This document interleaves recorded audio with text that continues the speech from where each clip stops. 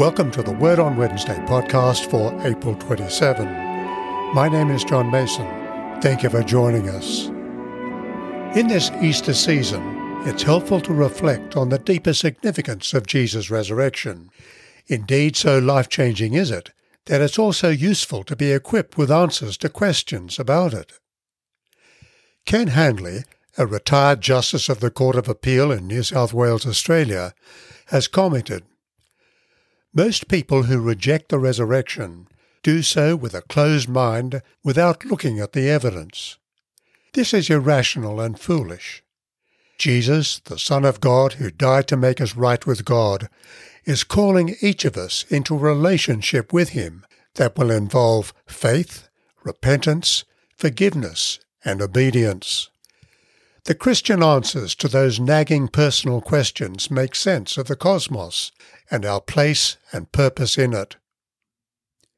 In the opening segment of John chapter 21, we learn that 7 of Jesus' disciples, including Simon Peter, went fishing on the Sea of Tiberias, or the Sea of Galilee, in the aftermath of Jesus' resurrection.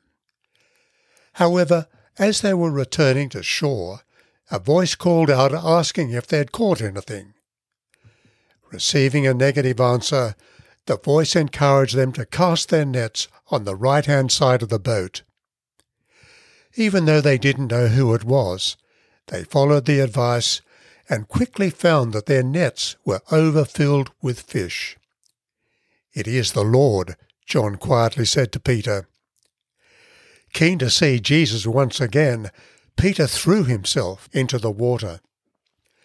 John the Gospel writer, as an eyewitness, provides precise details. The boat at this point was in shallow water, being only 100 yards offshore, and the catch of large fish numbered 153. Fabricated accounts don't give such unexpected detail. The disciples found Jesus by a charcoal fire with fish laid out, as well as some bread. "Bring some of the fish that you have caught," he said. "Come and have breakfast." Jesus not only turned out to be their provider that morning, but cooked and served them breakfast, something apparitions cannot do. John records, "It was the 3rd time that Jesus was revealed to the disciples after he was raised from the dead." And as we read on, we find that Jesus had a special word for Peter that day.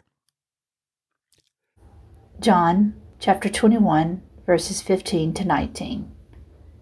When they had finished breakfast, Jesus said to Simon Peter, "Simon, son of John, do you love me more than these?"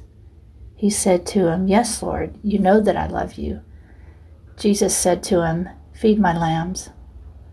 A second time he said to him, "Simon, son of John, do you love me?" He said to him, "Yes, Lord, you know that I love you." Jesus said to him, "Tend my sheep." He said to him the 3rd time, "Simon, son of John, do you love me?" Peter felt hurt because he said to him the 3rd time, "Do you love me?" And he said to him, "Lord, you know everything. You know that I love you." Jesus said to him, "Feed my sheep. Very truly I tell you, when you were younger, you used to fasten your own belt and to go wherever you wished. But when you grow old, you will stretch out your hands, and someone else will fasten a belt around you and take you where you do not wish to go." He said this to indicate the kind of death by which he would glorify God. After this he said to him, "Follow me." When they had finished breakfast, Jesus said to Simon Peter, "Simon, son of John, do you love me more than these?" When Peter had first encountered the power of Jesus' words, he had said, as we read in Luke chapter 5, "Depart from me, for I am a sinful man, O Lord." And on the night of the Last Supper, Peter had said, "Lord, I am ready to go with you, both to prison and to death," only then to deny Jesus 3 times, as Jesus had predicted. Like us, Peter was a sinner in need of forgiveness. He sorely wanted Jesus' assurance.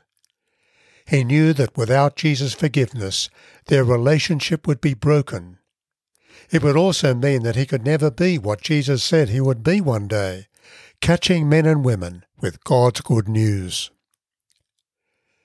"Simon, son of John, do you love me more than these?" Jesus asked him. 3 times Jesus asked the question. 3 times Peter had denied the Lord. And now 3 times Peter responded, "Yes, Lord, you know that I love you." Humbled and grieved for his failures, Peter felt the force of Jesus' questioning, so much so that his third response reveals the depth of his contrition. "Lord, you know everything. You know that I love you." The thrice repeated questions and Peter's answers assure Peter, in front of the other disciples, that the Lord had fully and freely forgiven him. It was a special word for Peter and for us all. Furthermore, Jesus now had work for Peter to do, for with his response to Jesus' 3 questions, Jesus commissioned him with, "Feed my lambs, feed my sheep," God's people, the children and the adults, the young in the faith, as well as those who are mature in their faith. The imagery of shepherd and sheep bubbles throughout the Bible. In Psalm 23, David speaks of the Lord as his shepherd, and John chapter 10 records Jesus' words, "I am the good shepherd." Psalm 100 says, "Know the Lord, he is God. It is he who has made us, and we are his. We are his people, and the sheep of his pasture." And Isaiah chapter 40 verse 11 tells us, "He will tend his flock like a shepherd. He will gather the lambs in his arms.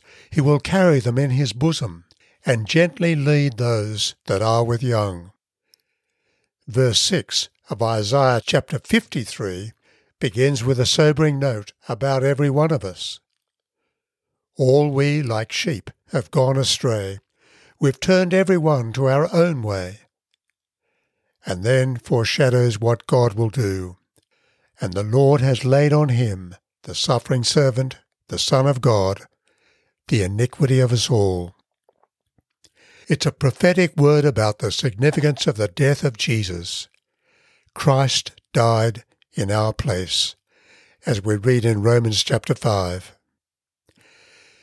Jeremiah chapter 3 and verse 15 sets out another facet of God's plans for his people. "I will give you shepherds after my own heart," he says, "who will feed you with knowledge and understanding." These words stand behind Jesus' charge to Peter, as well as those of Paul the Apostle in his letter to the Ephesians, when he speaks of God giving various ministries to his people. Some as apostles, the foundational ministries, some as prophets, some as evangelists, and others as pastors and teachers, to equip the saints for the work of ministry, for the building up of the body of Christ. We read this in Ephesians chapter 4 and verses 11 and 12. The ministry of God's Word is the key to effective pastoral care and the growth of God's people. Without announcing God's good news, how will people be rescued? Is the question asked in Romans chapter 10. Unless God's people are taught God's truth, how will they grow in their love for the Lord? As we read in Colossians chapter 3. How will we know that all men and women, created equal in God's eyes, are designed to know and love him and enjoy him forever? How will we know what true compassion and justice are? Without God's external, written revelation, how will we understand that our reasoning and decisions are so often flawed? God alone can teach us the wisdom we need for life in a self-centered world, until the return of the King. In his first letter, Peter says, in chapter 5, "Shepherd the flock of God among you, and when the chief shepherd appears, you will receive the unfading crown of glory. Do you love me, the risen Jesus asks. Feed my sheep. Children and teenagers, unmarried and married, and the elderly. So let me pray. Almighty God, you have given your only Son to be for us both a sacrifice for sin and also an example of godly living. Give us grace so that we may always thankfully receive the immeasurable benefit of his sacrifice, and also daily endeavour to follow in the blessed steps of his most holy life, who now lives and reigns with you and the Holy Spirit, one God, for evermore. Amen.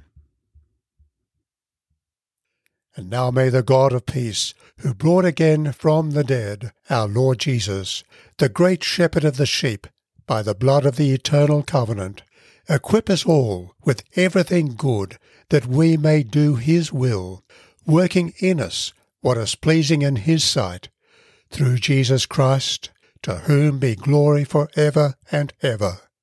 Amen. People involved in today's podcast are John Mason, speaker and writer, and Carol McCormick, a member of Emmanuel Anglican Church, New York City.